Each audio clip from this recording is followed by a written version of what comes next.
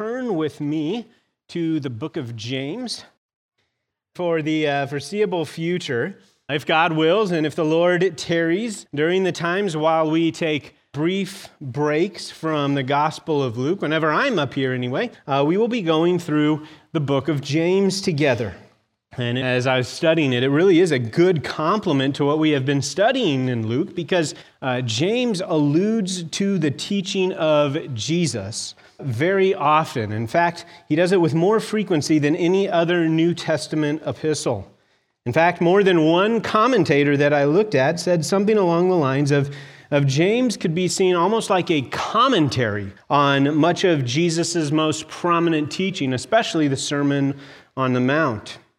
Even though James didn't have access to the Gospels when he wrote his letter, because they weren't written yet, the Gospels weren't, it is clear that he had access to the same oral traditions, the same testimony, the same truths that the Gospel writers took advantage of when they wrote their Gospels. And even actually more to our point, several scholars have pointed out that James actually bears more in common with Luke than any of the other synoptic Gospels. It is definitely, though, easy to draw a straight line to much of Matthew's account of the Sermon on the Mount from James's teaching, James' allusions to Christ's teaching. The letter actually shares more unique words with Luke than it does with Matthew and Mark combined. So there are a few ways that could be seen, but probably the most prevalent, something that would be fresh on our minds, has come up recently in Luke 18 and 19, as we've seen the similar concern that James has, that we see in Luke, about the dangers of the corrupting power and influence of worldly riches. So my hope is, as we look at this epistle together, that it will be a help and an encouragement for us to continue to remember and to put into practice that which God has been shaping our church with, instructing our church in and through the Gospel of Luke. That said, the book of James is one of the most contentious books among scholars for reasons that we'll get into a little bit today. But even though there has been some pretty passionate debate about this book through the years by scholars and even amongst the reformers, it is one of the most beloved and well-known books by the average Christian in the pew today. Indeed, few books are quoted as often or have a higher frequency of well-known and memorized passages than the book of James. Without any real official way to measure this, the commentators I read who spoke to this believe that it's probably one of the 2 or 3 most popular books for study among Christians today. And the reasons for that are probably all fall into these following 3 reasons that I'm going to give you here. First, the reason why it's popular is it is extremely practical. It's an extremely practical book. It is filled with clear and direct commands on how a redeemed Christian community lives in wisdom in this world. While it is false to say, as some do, that James has absolutely no interest in theology, it is true that James does concentrate more on the practical outworking of the Christian theology that is presumed throughout the letter. So that's one reason, extremely practical. Secondly, it is concise. James doesn't spend a lot of time developing each of his arguments. He makes his point and then he moves on quickly. And that makes it easier for most of us to memorize and understand sections of James. The fact that he doesn't really go into elaborate detail is actually one of the many frustrations of interpreters, and that has actually led to some of these controversies. But at the same time, it's one of those things that is so refreshing to the average Christian who comes to the book in the midst of a trial, in the midst of a difficulty, as they're recognizing sin in their own life, and they can read it and see it clearly and think through that passage. Actually, as a quick excursus here, because I don't know where else to put this, one of the controversies around James that's most prominent is that it appears to be one of the latest books to gain wide recognition as part of the canon. And the main reason for that is kind of what we're just talking about in those previous 2 points. It's not actually the content of the letter.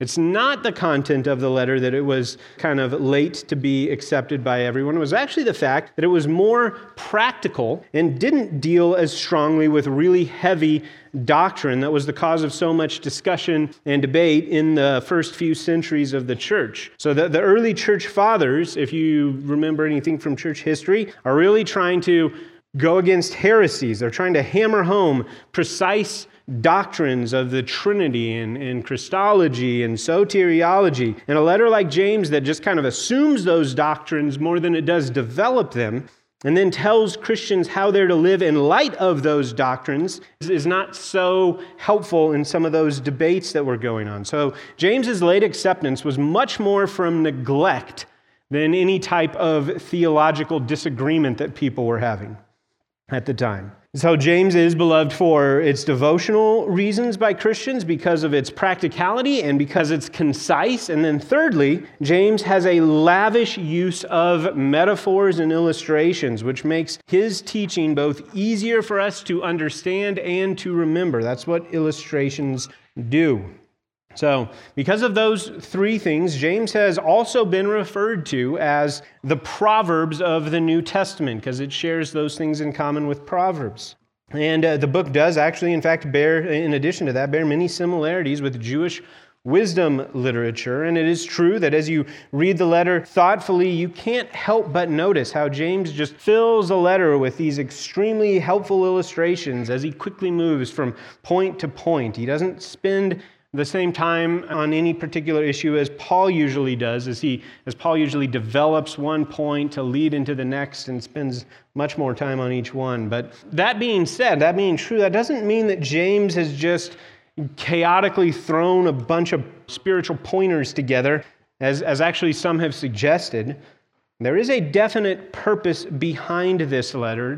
James does have a goal in mind for his readers, and it's the same thing that we need to think about when we approach this book. This letter challenges the readers through many different topics to consider whether or not our lives really reflect what we say we believe.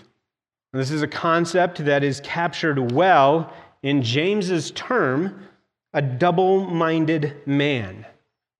It's a term that many commentators believe was actually coined by James. It's a term that appears only in the book of James, and it's in two places, in chapter 1, verse 8, and chapter 4, verse 8. And it literally means something along the lines of being one with two minds, or one with two souls.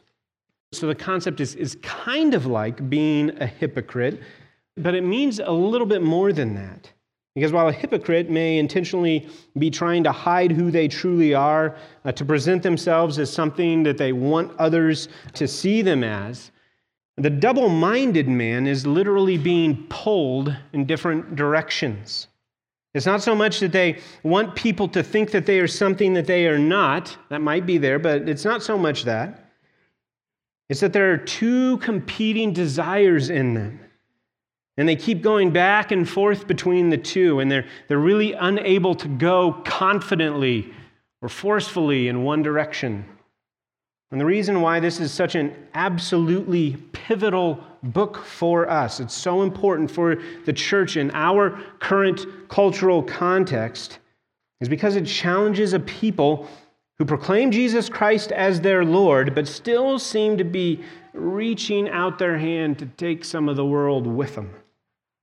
Challenges them who proclaim Jesus Christ as Lord, but continue living and thinking in a way that doesn't actually reflect the deep-seated change in their heart that they claim has taken place. James is a book that confronts our excuses and our apathy when we say some of these very common things that are said all the time around church people. Say stuff like, I know it's wrong, I don't know why I still do it. Or, I know this is an area I've been working on for a while. I just keep stumbling. It's a besetting sin, really.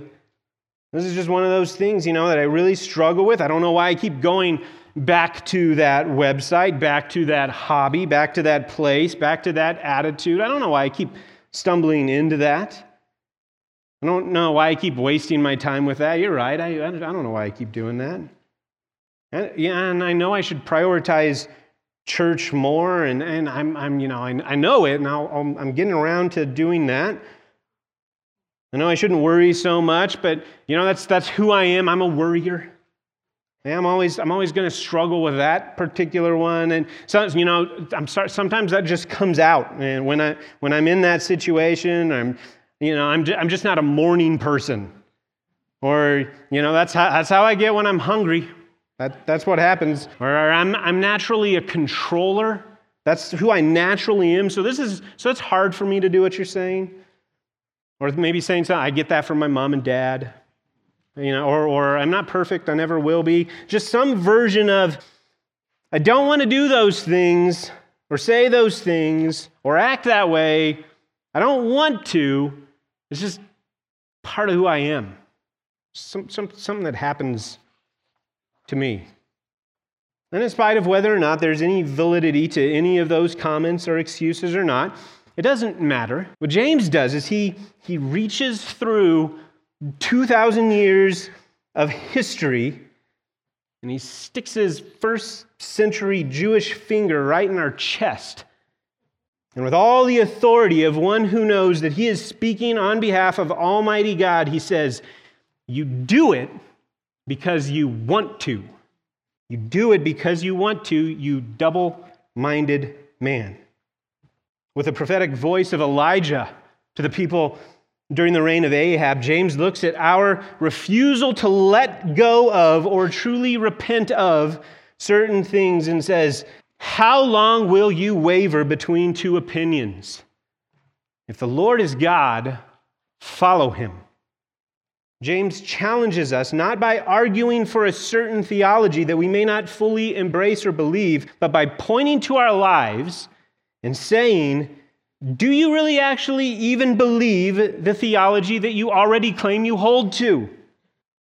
So, if we are attentive to the Word of God in the book of James, it will accompany us as we look at the life and teaching of Jesus Christ as it is unfolded to us in the Gospel of Luke and anywhere we're reading Scripture. And as we go home amazed at the works and the words of Christ, and we write down our notes about what really sticks out to us, and we excitedly share the things that we're learning with our families and with our home groups, the book of James comes alongside us that examines our lives and asks us, do you really actually believe any of that? If this is all actually truth that you love and embrace, why are you responding to trials like that? Why are you treating your brother or sister like that? Why are those words coming out of your mouth? To borrow James's illustration from the end of chapter 1, it'll be like a mirror that shows you what you actually believe through the actions in your life rather than what you just say you believe. I don't think I could say it any better than Curtis Vaughan, who said, few things would do more to revitalize present-day Christianity than a determined effort on the part of believers to take James seriously and to put his teaching into practice. So, with that then as an overall kind of introduction, let's begin our study today with that determined effort to familiarize ourselves with some of the key contextual information that is important for us to know as we begin this study. And we're going to do that by just thinking through just the first verse of the book of James together. So just the first verse. If you came and thought we were getting into trials today, sorry. Just count that up as another trial. Come back next week and learn how to deal with it. But just two main points today for our outline. They're pretty easy ones. Point number one, the author. Point number two, the recipients. The author and the recipients. So let's look together at James 1:1. But in order to get a little more of a flavor for him as a teacher, let's go ahead and read all the way through what most people believe is the opening of the letter, James 1:1 through 18. Let's look at that together now. James, a servant of God and of the Lord Jesus Christ, to the 12 tribes in the dispersion, greetings. Count it all joy, my brothers, when you meet trials of various kinds, for you know that the testing of your faith produces steadfastness. And let steadfastness have its full effect, that you may be perfect and complete, lacking in nothing. If any of you lacks wisdom, let him ask God, who gives generously to all without reproach, and it will be given him. But let him ask in faith, with no doubting. For the one who doubts is like a wave of the sea that is driven and tossed by the wind. For that person must not suppose that he will receive anything from the Lord. He is a double-minded man, unstable in all his ways. Let the lowly brother boast in his exaltation, and the rich in his humiliation, because like a flower of the grass he will pass away. For the sun rises with its scorching heat and withers the grass. Its flower falls, its beauty perishes. So also will the rich man fade away in the midst of his pursuits. Blessed is the man who remains steadfast under trial. For when he has stood the test, he will receive the crown of life which God has promised to those who love him. Let no one say when he is tempted, I am being tempted by God. For God cannot be tempted with evil, and he himself tempts no one. But each person is tempted when he is lured and enticed by his own desire. Then desire, when it is conceived, gives birth to sin, and sin, when it is fully grown, brings forth death. Do not be deceived, my beloved brothers. Every good gift and every perfect gift is from above, coming down from the Father of lights, with whom there is no variation or shadow due to change. Of his own will, he brought us forth by the word of truth, that we should be a kind of first fruits of his creatures. So with that in mind, you can hear the voice of James. Now going back to that very first verse, we see a standard greeting there in verse 1:1. Standard greeting for a letter, kind of similar to other letters in the New Testament. And around that time, by beginning by introducing the author first, and then the recipients, and then some sort of greeting. So as we get to our 2 points, point number 1, the author. Point number 1, the author. We're going to unpack that together, figure out who this James is and why it's important, but we're going to do that through 3 subpoints. So this is going to be the much longer point. Subpoint A is his identity. Subpoint B is his biography. Subpoint C, his legacy. So his identity, his biography, his legacy. So subpoint A, his identity. So we can see right away with the very first word of the book that the author of the book of James is a man named James. That's why you come here to hear me preach. It seems simple enough, but it's not as simple as it looks at first. James was actually a pretty popular name. It's literally Jacobos, and that comes from the Hebrew name Jacob. So James is actually the name Jacob. So you can imagine that there were many Hebrew children named Jacob. Jacob, is kind of important to Israel. But even though James was an extremely popular name, and the author doesn't tell us any more about himself other than his name, and even though there are at least 4 men in the New Testament named James, figuring out which James wrote the book actually isn't that difficult. The very fact that someone would write a letter presuming the kind of authority that we see in this letter and only identify himself as James with no other qualifiers indicates that it could really actually only be 2 men, 2 possible men, one much more prominent, but 2 possible men. The first, James, the son of Zebedee, the apostle that was part of the inner circle of Jesus' 12, along with Peter and John, Peter, James, and John, the inner 3. He's one of the sons of thunder. It's either him or James, the half-brother of Jesus, who becomes the early leader of the Jerusalem church. And there are several reasons why Christians throughout history, with little exception, have always understood this to be James, the half-brother of Jesus. First, while James is almost certainly the earliest book written in the New Testament, written sometime between 45 and 48 AD, James, the son of Zebedee, was the earliest disciple martyred in 44 AD at the hands of Herod Agrippa. Even though James is written early, James, the son of Zebedee, was killed even earlier. Second, James, the half-brother of Jesus, was the leader of the Jerusalem church. And as we're going to talk about in a bit, he was one of the most important leaders in the early church. And this letter is the most Jewish of any other letter in the New Testament. And so it just makes logical sense that it would have come from James, the leader of the Jerusalem church. And he is the only James that would have no trouble speaking this authoritatively to all Jewish Christians. Most scholars note that only he had the type of authority that this letter claims. In fact, it might actually surprise you to know that this is actually the most authoritative letter in the New Testament. What I mean by that, not that they're ranked in, this one's more authoritative, so I follow it the most. It's not like that. I just mean there's a higher frequency of imperative verbs in James than in any other New Testament book. That means there's more commands per chapter than we see anywhere else. That's what I mean by most authoritative. James was one of the most prominent figures in the early church. If you were a Jewish Christian around this time and you were in casual conversation and you mentioned something that James said or did, unless you qualified it by saying you were talking about a different James, those around you would assume you were talking about this James, the leader of the Jerusalem church. He's the only guy who can be one name James.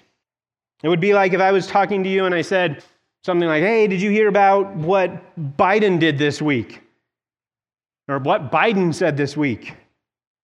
And then you were like, wow, I can't believe President Biden said that. And then I said, President Biden? I'm talking about Jerry Biden down at King Soopers.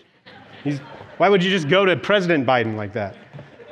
Well, you assume that because right now, he is the most prominent Biden who can be referred to as with just one name. If I take it a different way, or if I say Biden and mean someone else, that's on me. That's bad communication. It's the same way with how James was then. And so more evidence that this was the James who wrote this letter is found right here in this introduction. No other New Testament epistle matches this same style of introduction. So nothing that Paul writes or Peter or John, the introduction doesn't look like this. An introduction of the author of the letter, so they're similar, but exactly like this. An introduction of the author of the letter, followed by the identification of the recipients, followed then by the simple word greetings, the Greek word chairein.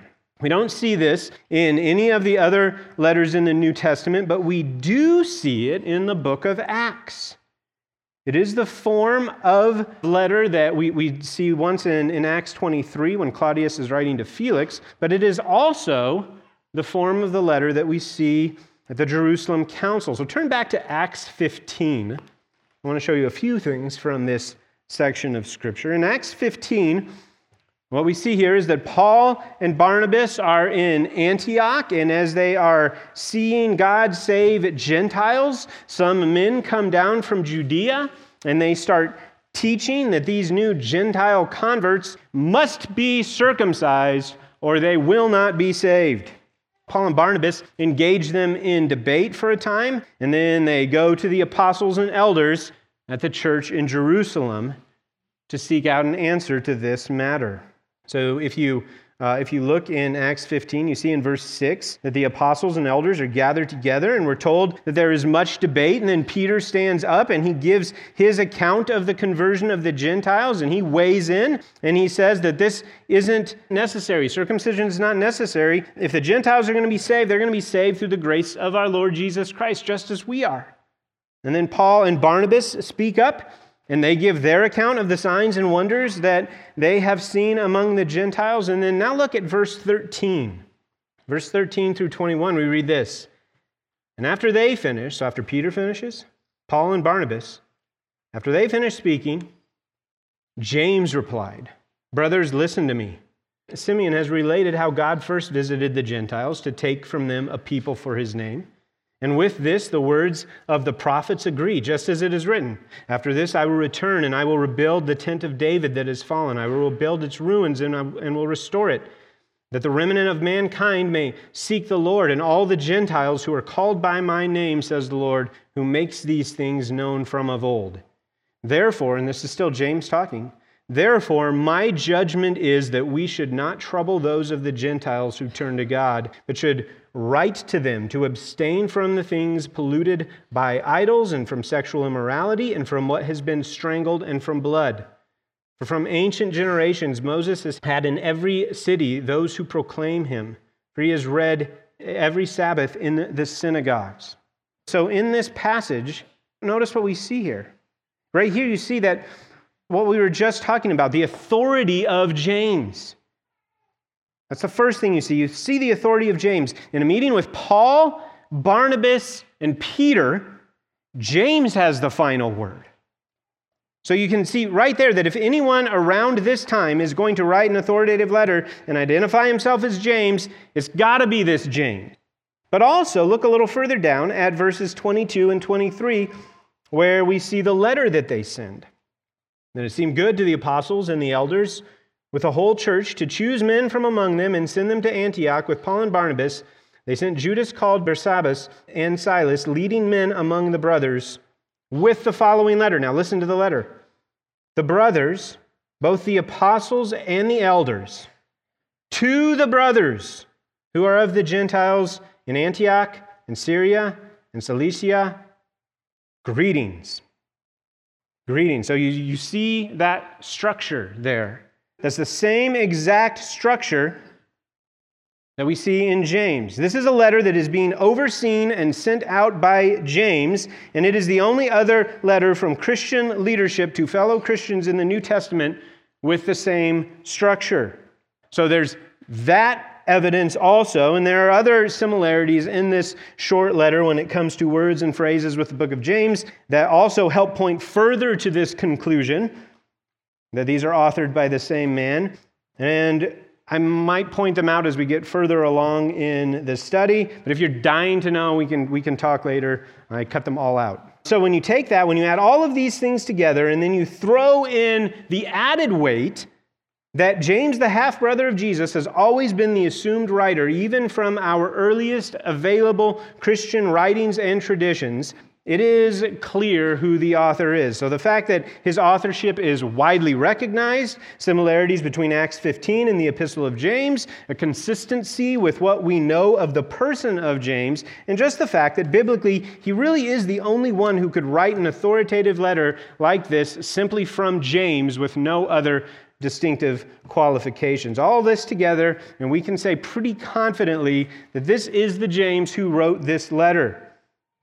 Actually, in church history, the challenges to the authorship of this letter don't come from people trying to say it was a different James. They actually come from many who claim that someone who wasn't James wrote the letter pseudonymously later on, centuries later. Someone at a later date wrote their own letter and claimed that it was from James, the leader of the Jerusalem church, in order to give their letter more weight. But really the only people who do this are liberal scholars who just want to poke holes in the Bible. That's really all there is. They have problems with everything in the Bible. They're always trying to make a way to make it seem more made up and take away reasons for trusting it. The main argument that is usually given by them is a dumb argument. It's that the Greek in this letter is too good to have been written by a Palestinian carpenter's son. There are many reasons, again, why that's a bad argument. It's just, first of all, it's just a logical fallacy of applying something general to everyone and pretending that there can't be exceptions. There are always exceptional examples of people working harder and succeeding in unusual ways in spite of their upbringing.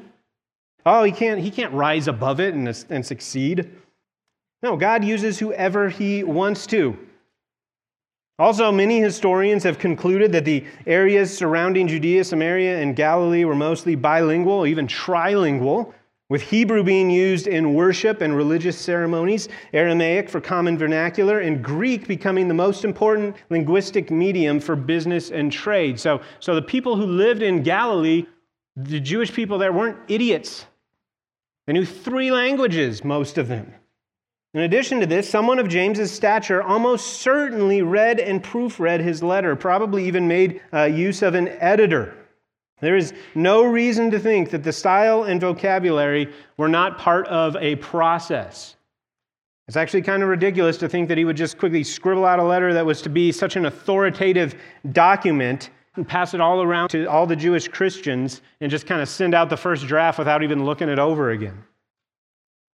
I don't want to belabor this point, though, even though there's lots of information I could talk to you guys about this. But I don't think I have to convince you any farther of other reasons why this letter was written by James, the leader of the Jerusalem church, why it couldn't have been written by someone trying to borrow James's credibility long after he was dead. But if they did, they would have added to it. If they were wanting to borrow the credibility, if they were wanting to steal credibility from James or borrow his credibility centuries later, you're not going to want to leave doubt about whose credibility you're trying to steal. So they would say something like James, the brother of Jesus, or James, the leader of the Jerusalem church. They wouldn't just go James and then go on. Anyway, back to outline. Subpoint B, moving down to subpoint B. Subpoint B, his biography. His biography. So now that we're clear about which James wrote the book, let's learn a little bit about who he was to understand his life a little bit better so that we can have a fuller context for this letter to get the most out of what we read in it. James was the physical younger brother of Jesus.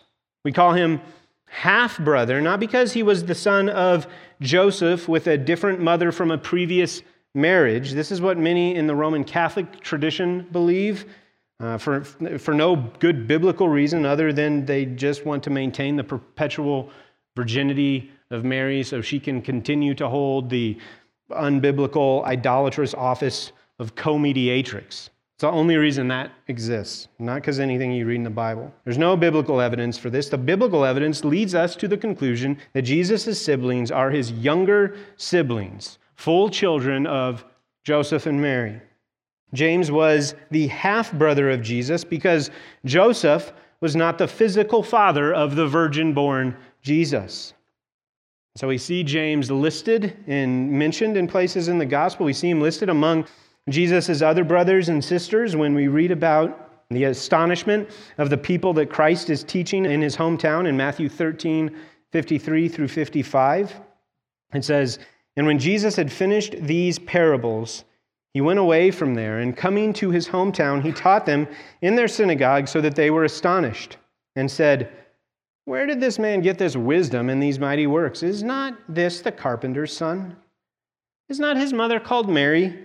And are not his brothers James and Joseph and Simon and Judas? And are not all his sisters with us? Where then did this man get all these things?'" In this list, and in the parallel passage in Mark 6, we see James listed first, which probably indicates that he is the oldest of the naturally born children of Joseph and Mary. So start to get this in your mind. James grew up with the Messiah, the second person of the Trinity, as his older brother. And jokes are made about what that might have looked like pretty regularly. But there's so many jokes about it that they almost negate the point. But I think it makes sense that Jesus' brothers and sisters would grow up not believing in him and even despising him. You know, if you have children, as sinful children, you were a child at least, as a sinful child. Imagine you would watch as your older brother never ever got disciplined, that he was always right, that your parents were favoring him and they were rightly favoring him. Just imagine every single time you ever got in an argument with your older brother, you had no chance of ever hearing anything even remotely close to, James, you might have a point there. That's never going to happen.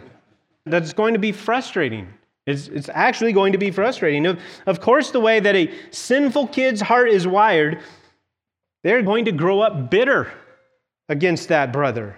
I mean, you know this. You think about some of the strained family relationships that you might have seen among siblings or maybe experienced in your own family. Siblings who grew up thinking that their brother or sister got all the breaks, that they were more loved. We've seen stuff like that. Just think of some of those strained relationships of brothers from the Old Testament who were jealous of their own brothers, who might have been more favored by their parents, and they weren't even perfect and sinless. So you think of Cain and Abel. You think of Jacob and Esau and the strain in those relationships. You think of Joseph, his brothers despising him so much for being the favorite that they contemplate killing him, but just decide to go with the lesser option of selling him into slavery. And even later on, some of the animosity that David's brothers felt toward him, that we hear their mocking tone towards him when he comes to the battleground. They're despising him because he was the one who's anointed as king over them. Turn over in your Bible to John 7. Turn back a little bit, go to John 7.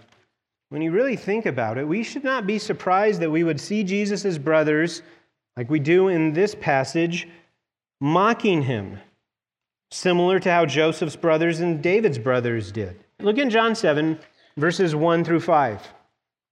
We read, "After this, Jesus went about in Galilee. He would not go about in Judea because the Jews were seeking to kill him.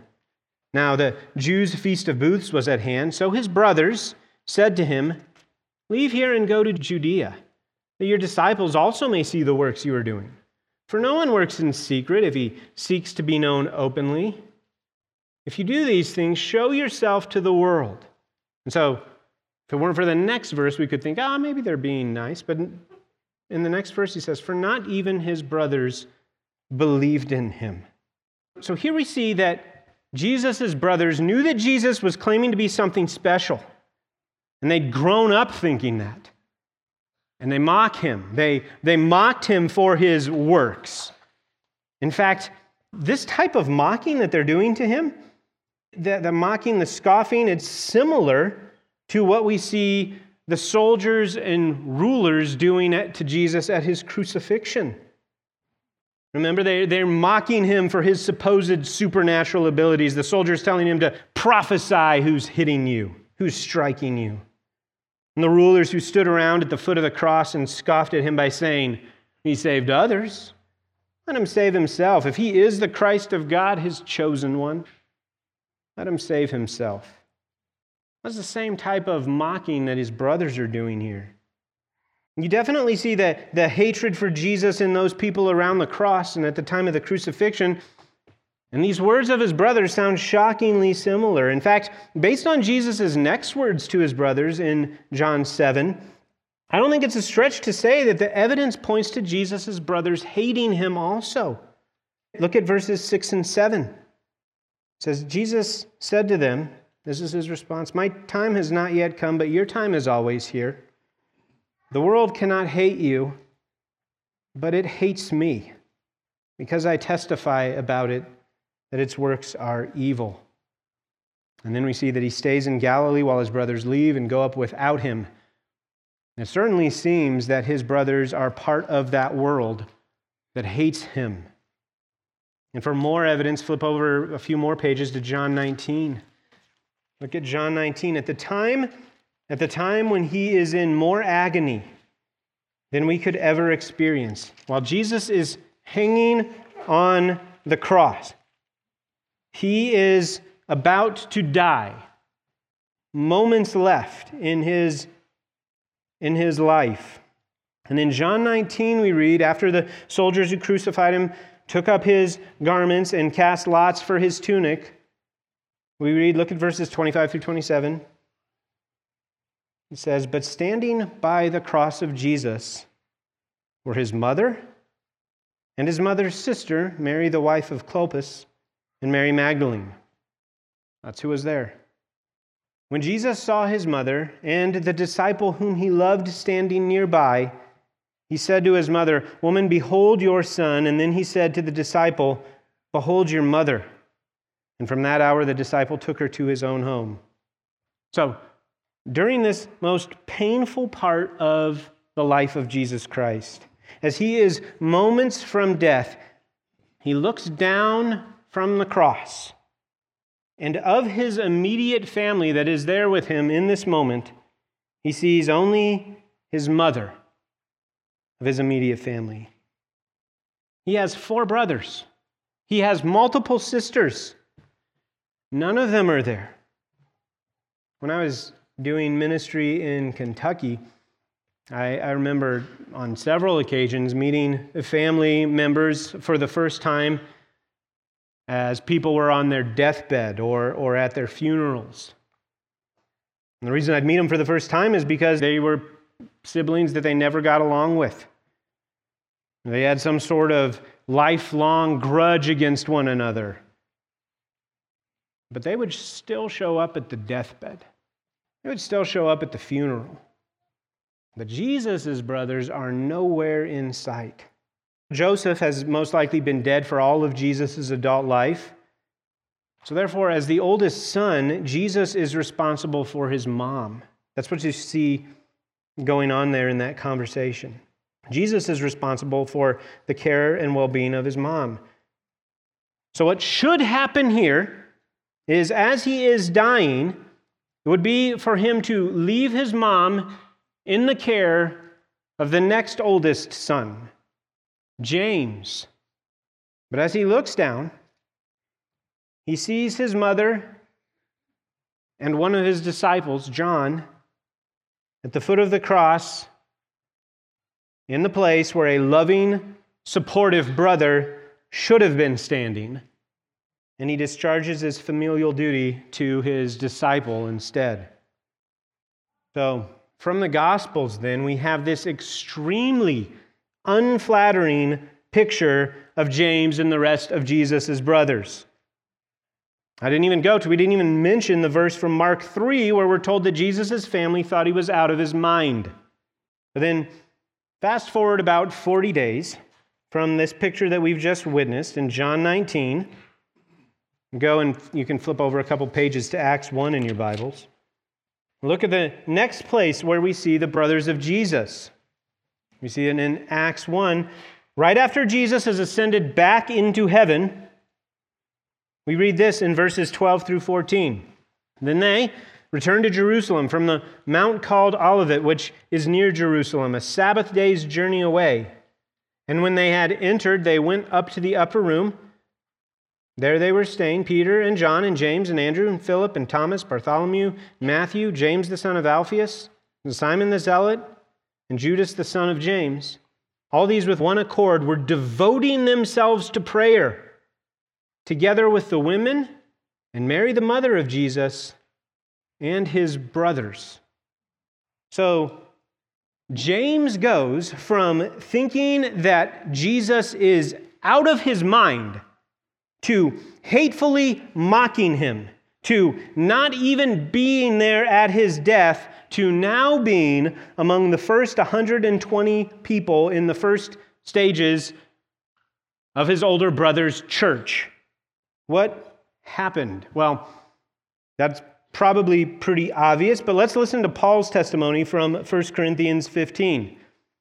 In this early Christian creed, 1 Corinthians 15, 3 through 7, Paul says this, "For I delivered to you as of first importance what I also received, that Christ died for our sins in accordance with the Scriptures, that he was buried, that he was raised on the third day in accordance with the Scriptures, and that he appeared to Cephas, and then to the 12. Then he appeared to more than 500 brothers at one time, most of whom are still alive, though some have fallen asleep. Then he appeared to James, then to all the apostles." So, the James mentioned here is this same James. And this seems to indicate that there was some sort of special resurrection appearance from the risen Christ to his younger brother. In what must have been the most awkward, I think I might have been wrong about you, meeting that's ever taken place. Not most awkward, it was the most joyful. So in a moment, the trajectory of James's life changes. And he goes from being someone who is ashamed to call Jesus part of his family to someone who now calls him Lord. And in the span of a decade from that time becomes one of the most influential and important leaders among the people who have been redeemed and reconciled to God through the life and death of this man who was at one time nothing more than the big brother he despised. So that's a little of James's biography. That brings us to subpoint C, his legacy, the legacy of James. So it's important for our purposes to understand just how important a figure James was. And I won't spend quite as long on this one because we've already touched on it a bit when we looked at Acts 15, so keep that chunk of Scripture in your mind. But James is often overshadowed when we're talking about the leaders of the early church because we think of, who do we think of? Peter, Paul, John. Those are the guys we think of. In fact, even guys like Barnabas and Silas seem to be more prominent in the book of Acts, but that's primarily because the book of Acts follows Peter at the beginning and then Paul at the end, and we only end up seeing James when their paths cross. But the truth is that when we look in the New Testament, it actually appears that James is the most influential leader in the early church. You can think back to the position that he obviously held in Acts 15 that we just read, but I know I've got you flipping around a lot. Just go to Acts 12 real quick. Go to Acts 12, verse 17. You can just look at after Peter's miraculous escape from the prison that he was in, he tells the disciples gathered, look there in Acts 12:17, they're gathered in the house of Mary. He says, "Tell these things to James and the brothers." Tell these things to James and the brothers, indicating James's prominence, and of course, we know here that it is this James, the James who wrote this book, the half-brother of Jesus. It is this James who is the overseer of the Jerusalem church, because earlier, you can look in your Bibles, earlier on in Acts 12, James, the disciple of Jesus, dies there. And this takes place after that. So in addition to that, if you want to, you can go to Acts 21. You're already in Acts. Acts 21, we see Paul and his companions coming to Jerusalem. And in verses 17 and 18 in Acts 21, we read, "When we had come to Jerusalem," so Luke is one of the companions there, "when we had come to Jerusalem, the brothers received us gladly. And on the following day, Paul went in with us to James, and all the elders were present." Again, there we see that James is the only one who is actually named, and everyone else is just grouped together. It's James and everyone else. James is the one who's named. Everyone else is grouped together. And this might be a good place, because I don't know where else to put it, to point out this will come up when we get to James 2 for sure.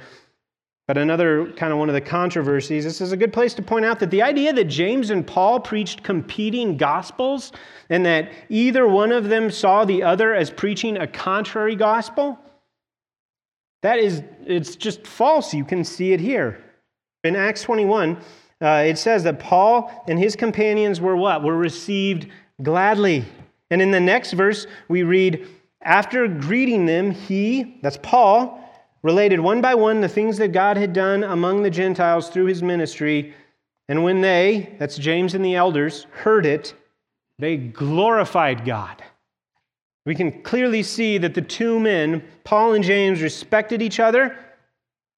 And the meeting that we are reading about here was probably about a dozen years or so after James wrote his letter. We'll see as we work through through the book of James, that Paul actually says things that are quite similar to the very things that James says that supposedly contradict Paul.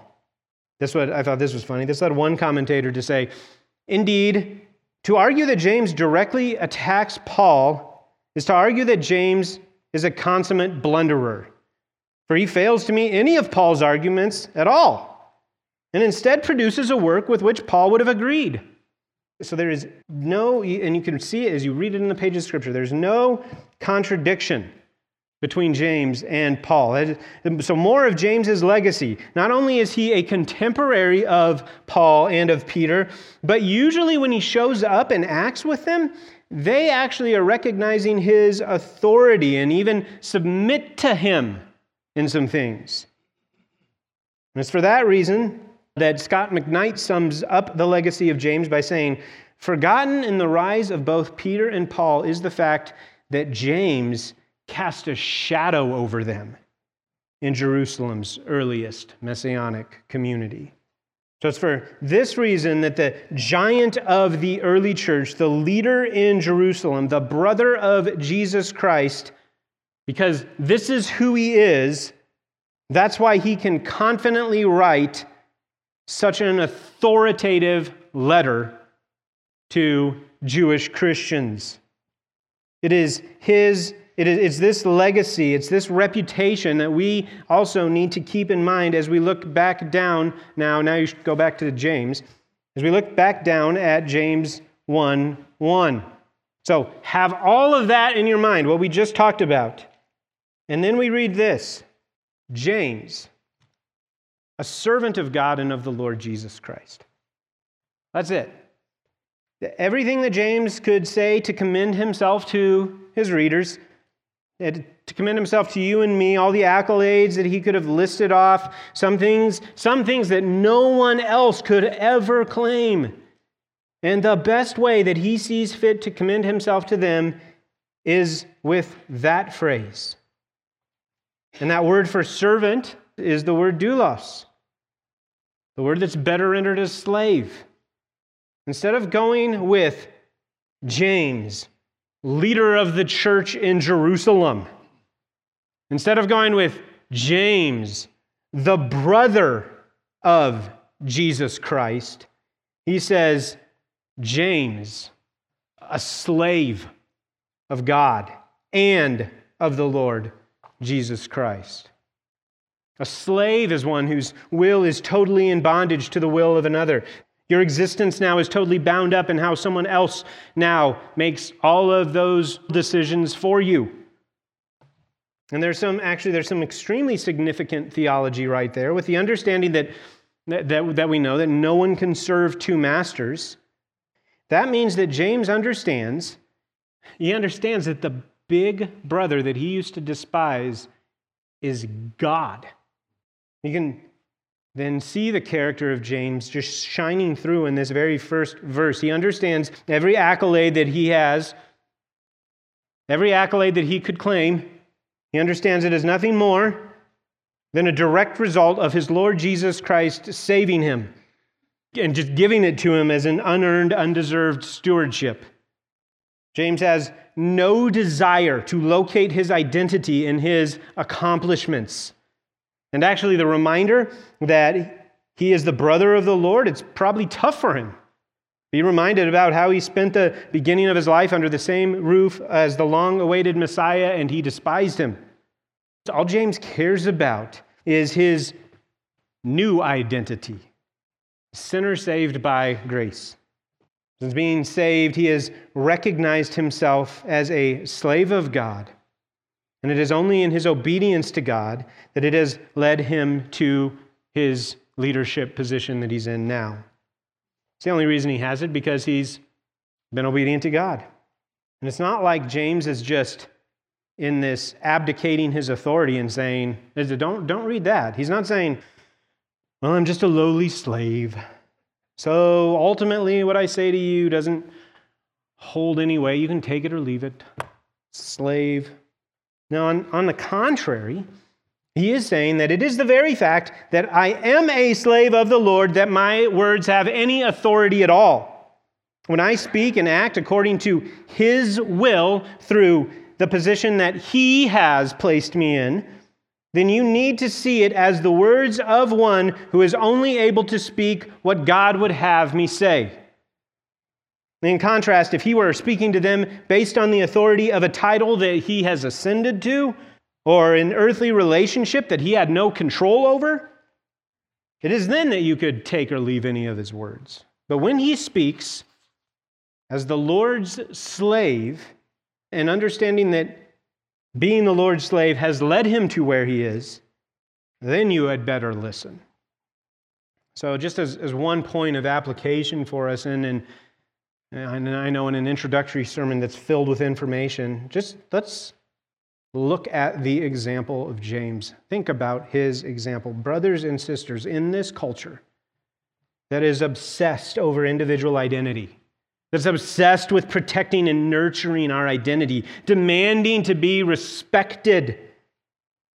Like if that's a right, as if we've done something to earn it.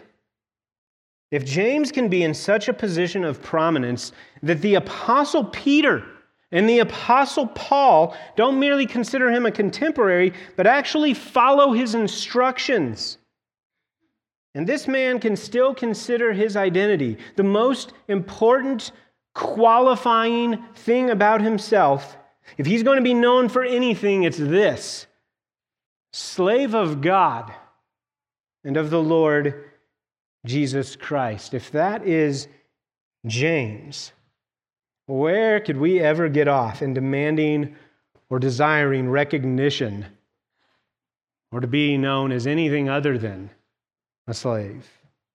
One quick second and final point.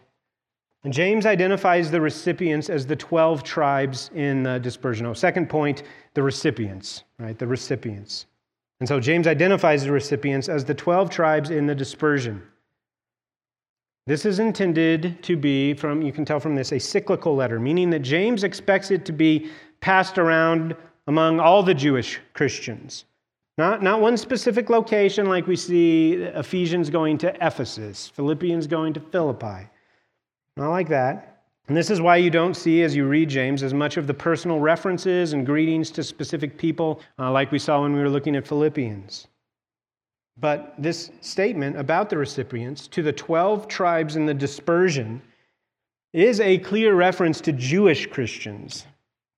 Some critical scholars have tried to say that this is actually only a Jewish letter and not a Christian letter, because there's so much of an appeal to the law, because he uses this title, and there's so little specific Christian theology. But again, it's just people who want to punch holes in the Bible, because almost every scholar, even those scholars, see numerous allusions to the teaching of Christ in the letter. They're not word-for-word quotes because the Gospels are not written yet, and actually at this time reminding people of concepts that were taught through allusion was the expected way that Jesus' teaching would be taught. In addition to that, no Jew, this can't be a letter for Jews that aren't Jewish Christians, because no Jew who hadn't embraced Jesus as Messiah is even going to keep reading after the first line. They would immediately know, this isn't for me, a servant of God, and of the Lord Jesus Christ. No, this isn't for me. Now, this week I was looking up a church that I had heard about, and I wanted to see what kind of church it was, if they believed the same thing that we do. And immediately on the homepage was a picture of a group of people wearing rainbow shirts and waving rainbow flags under the caption that said, "Open and Affirming." And I didn't go, well, let's look at the doctrinal statement. Let's see where they are. No, I didn't need to go any further than that. And the same thing would be true for any Jew that had rejected Christ as Messiah and was continuing to live out a Messiahless Judaism right after they read that first line. They'd be like, nope, that guy's not the Messiah. I want to follow his slave. So the reference of the 12 tribes of the dispersion is clearly referring to Jews, but it's referring to Jewish Christians. Those are the only people that could fit in this first verse. And that makes total sense because this is most likely written, again, several years before Acts 15 even happened. And the church is still made up of primarily Jewish Christians.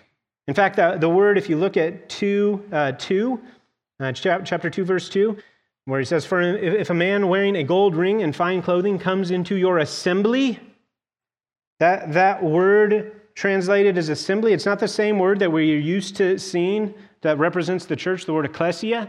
It's not that word. It's actually the word synagoges, the word for synagogue, because that's still where the Christians are meeting. Early Christianity was really just understood to be the orthodox continuation of Judaism. They didn't see themselves as Christian Jews now we're breaking off from the traditional Jews. They saw themselves as Jews who recognized their Messiah, and then the ones who didn't were the ones who were breaking off and now worshiping a different God, as if there is another God in whom Jesus is not the Messiah of. And I also have to mention that there is just no way that James is using this term to symbolically represent Jewish and Gentile Christians unified in the church. That is, it's present, you hear it some places, but that's just horrible hermeneutics, done many times by some actually good scholars who are just using a title that is clearly meant to identify Israel as God's chosen people. The biblical author James still understands Israel to mean something. He does not see all of God's promises to the nation of Israel being spiritually fulfilled, because he still understands that the recipients of this letter to be the 12 tribes of the dispersion, the diaspora. That's a reference to the Jewish understanding, that God has currently, right now, or at this time, scattered his people among the nations, but he has promised that he will bring them back into their land. This is something that they eagerly awaited. It is a term, 12 tribes of the dispersion, that term diaspora. It is a term that is loaded with eschatological significance for a people that he knows is going through extreme trials, going through severe trials. So he wants that in there. We see that in Isaiah, just one passage, Isaiah 11:11 and 12. We read this. This is what they're expecting. This is what they're expecting of the Messiah one day. In that day, the Lord will extend his hand yet a second time to recover the remnant that remains of his people from Assyria, from Egypt, from Pathros, from Cush, from Elam, from Shinar, from Hamath, and from the coastlands of the sea. He will raise a signal for the nations and will assemble the banished of Israel and gather his dispersed of Judah from the four corners of the earth. This is a frequent topic among the prophets, the fact that God is going to do this one day. You see it in other passages, and I took all of these ones out, so you just have to look them up yourself. Jeremiah 31, 8 through 14, Ezekiel 37, 15 through 22, Zechariah 10, 6 through 12. This promise that they're going to be returning to the land, that it was a certain promise that they were still awaiting, and they still continue to wait for today. Again, that term that James uses here, it doesn't see the promises that God will bring Israel back to the land that they were being scattered from as somehow now having been spiritually fulfilled, somehow now that Christ has come. And then they're not awaiting some sort of spiritual fulfillment. They still await fulfillment of this promise that God made to them. They expect God to be faithful to his promise. Just using the term is a reminder that the people whom God scattered out of the promised land will one day return. It's a reminder of that truth right in there. And the reminder is in the first phrase also, because we need to remember as we read Jesus Christ, that Christ is a title. Jesus is the Messiah that they've been waiting for. So they're reminded just in this opening little greeting, introduction, that the one who will bring about the returning of the Jewish people to their land is the Messiah that we have already now seen. We know who he is now. The Messiah has come. The fact that now they can see God beginning to fulfill these promises to them is of great encouragement to see the rest of the promises fulfilled. He has come once, and just about a decade before this letter is written, his followers are told by two angels as they watch their Messiah ascend into the clouds, he's coming back down that same way. And on that day, we see the rest of these promises fulfilled. But for now, and until that day, the designation of the 12 tribes of the diaspora await the final fulfillment of the promises of God to bring them back into their land, to be ruled righteously by the Lord Jesus Christ. And it's a fulfillment that we know will take place in the millennial kingdom. So with that reminder of who he is, of who James is, and who these recipients are, we read that final simple word, greetings. And it's the Greek word kairein from kairo, meaning rejoice, be glad, be delighted. That's interesting. Like when you think of it, if you know what is all coming up in James, it's interesting because you would use this word when you're introducing good news. So just the fact that we see an authoritative book coming, and then we hear the word for rejoice, be glad, be delighted. That should rebuke our double-minded thinking a bit. Because like we said earlier, they're about to receive, again, the epistle with the highest percentage of commands in the New Testament. Imperative after imperative of how they need to change the way they are living. Stop doing this, do this. Rejoice, be glad, be delighted. So if that's the case, that they're getting all these commands, why would James expect them to rejoice, be glad, or be delighted? That isn't how we naturally think. Again, Travis has mentioned this a few times recently, being told what to do and how to live is an infringement on my freedom. That's how I naturally take that. It's a negative thing that we sometimes have to line up under someone else's authority because we're forced to. So at best, I'll do it, but I won't like it. But that's not how Christians are supposed to think. That's not how we think. Christians understand the law of God or the commands of Christ not as a burden, but as a delight. Because a real Christian joyfully finds their identity, as James did, as a slave of God and of the Lord Jesus Christ. Because we know and joyfully anticipate the return of our owner and master. We anticipate his return to bring about the consummation of all things, to finally fulfill every one of his promises, and to bring us into his presence fully and completely free from every vestige of sin that still clings to us. And so even now we love his law and we love his commandments because while we wait for that day, we war with every part of us that still clings to the world, that still seeks sin, and still wants those things. And we know that the cure to that double-minded condition that we're in is joyful and eager obedience to the good and wise commands that we see in God's Word. So, as we come into the study of this book together, let's have that mindset also. Rejoice in the commands that God has graciously given us to prevent the double-minded condition that we hate. Let's pray. Father God, we are so thankful for your word and for what you teach us through your word. We're thankful for the book of James. We're thankful for everything that you provide us for, to find out context, to study, to think through, so we can get the most out of your word, because that is the logical duty for the Christian who believes this book to be the very word of God. Father, I pray that we would go out from here today joyfully living in and even proclaiming our identity as slaves of God and of the Lord Jesus Christ, that we would, as we come into this study of James and every time we read the Bible, that we would joyfully submit to and look for commands in Scripture to submit to, that we would truly hate that double-minded condition that we so often find ourselves in, and that we would gladly submit ourselves to the words of our owner and master, God, through the Lord Jesus Christ. And it's in his name we pray. Amen.